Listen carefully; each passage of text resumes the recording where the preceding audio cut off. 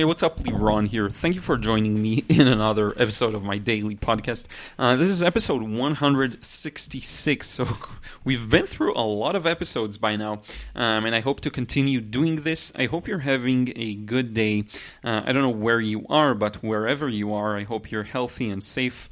Now with the coronavirus mess, the situation here is still messy, not completely under control.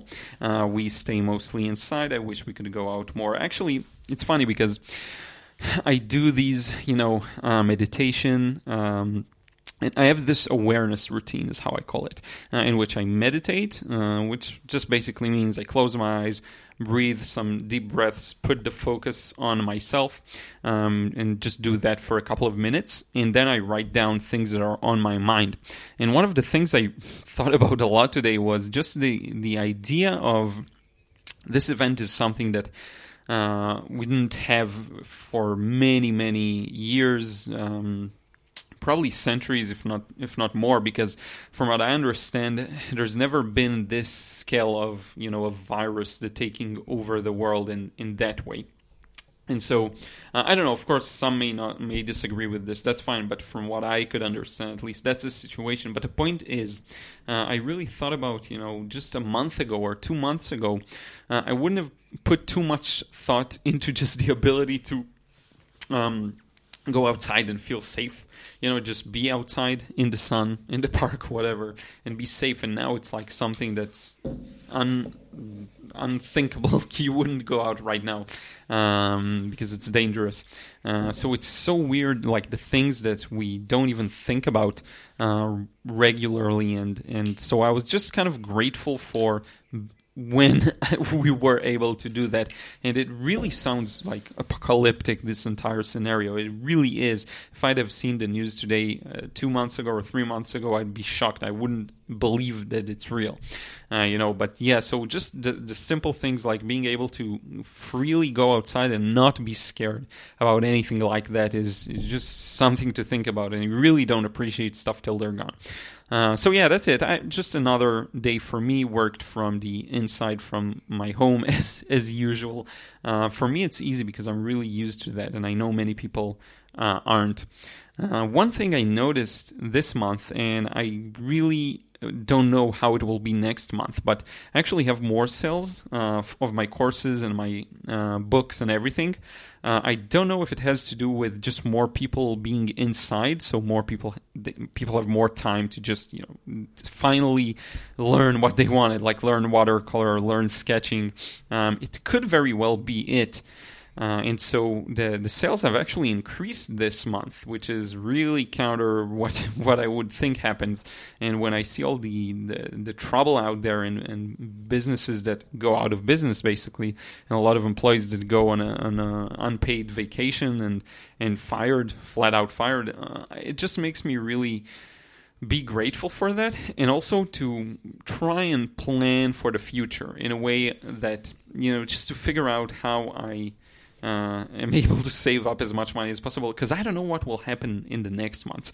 This could continue like that, and that'll be amazing. Like if that continues, and if the business is as usual, but it may just start to flatten, I suppose, in the next month or months, because people will have less money, because of all of this trouble. People stay at home, people get fired. So who knows if this will continue this way? I mean, I would, if I had to guess and be realistic, I would say that I don't know. Really, I have no idea.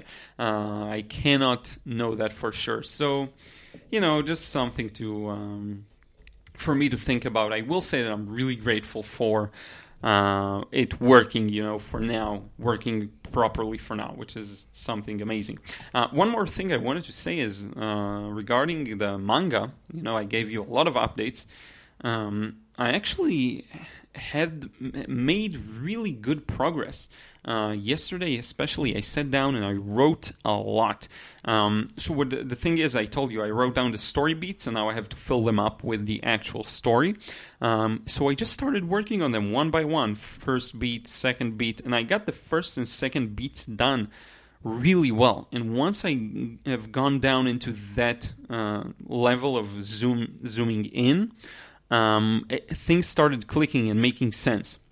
And I know, like, I've heard and read and watched a lot of videos on writing stories and read a lot of articles. And one thing I saw a lot is that stories aren't written, they're rewritten. So essentially, you need to write something, some very initial draft in order to even be able to rewrite and fix it. So there's going to be a lot of rewriting, but I feel like just dropping in the full information into the story beats really helps.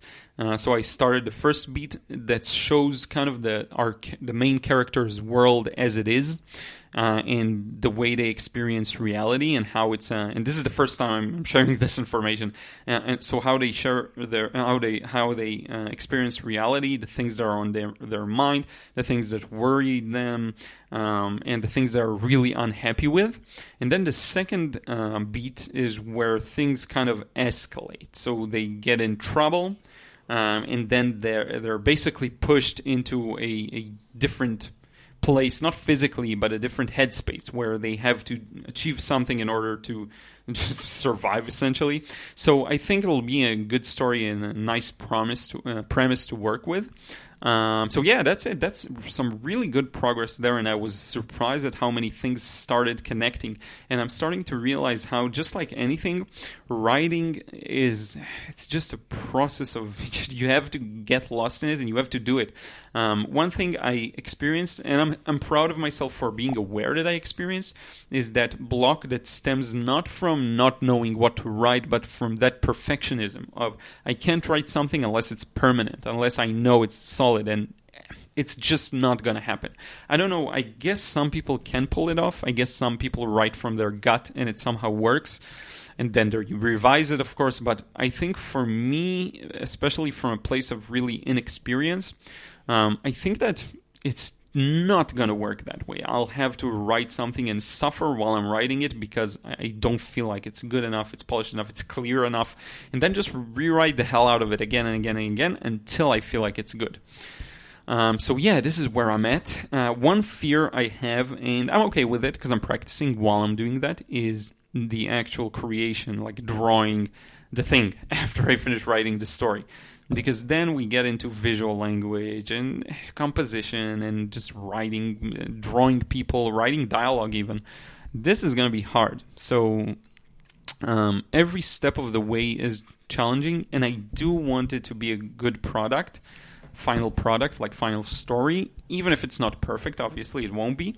I do still want it to be solid or, decent, because I know I'm capable of it. It's just going to take a lot of work and a lot of revisions, not just for the text, for the story, but also for the drawings themselves. So this is where I will allow myself to maybe be a little more perfectionistic, in the sense of allowing myself to correct a mistake again and again and again until I get it. I know a lot of people say it's better to be done than to be perfect, especially when getting started. I don't know. I hope I'll find a balance. I hope to strike a good balance there, but I do feel like there is a standard that the story needs to abide by, because I already have created so many, in my opinion, polished products, whether it's courses or books or videos. I do want this to continue with that line. So we'll see about that and how that goes. But I'm really excited because I'm on a roll. I built good momentum around it, which is pretty nice. A couple of more updates. So I scheduled for today, later today, there's going to be a new episode of the Painting Masters series, and I'm going to finally review paintings by Lars Laren.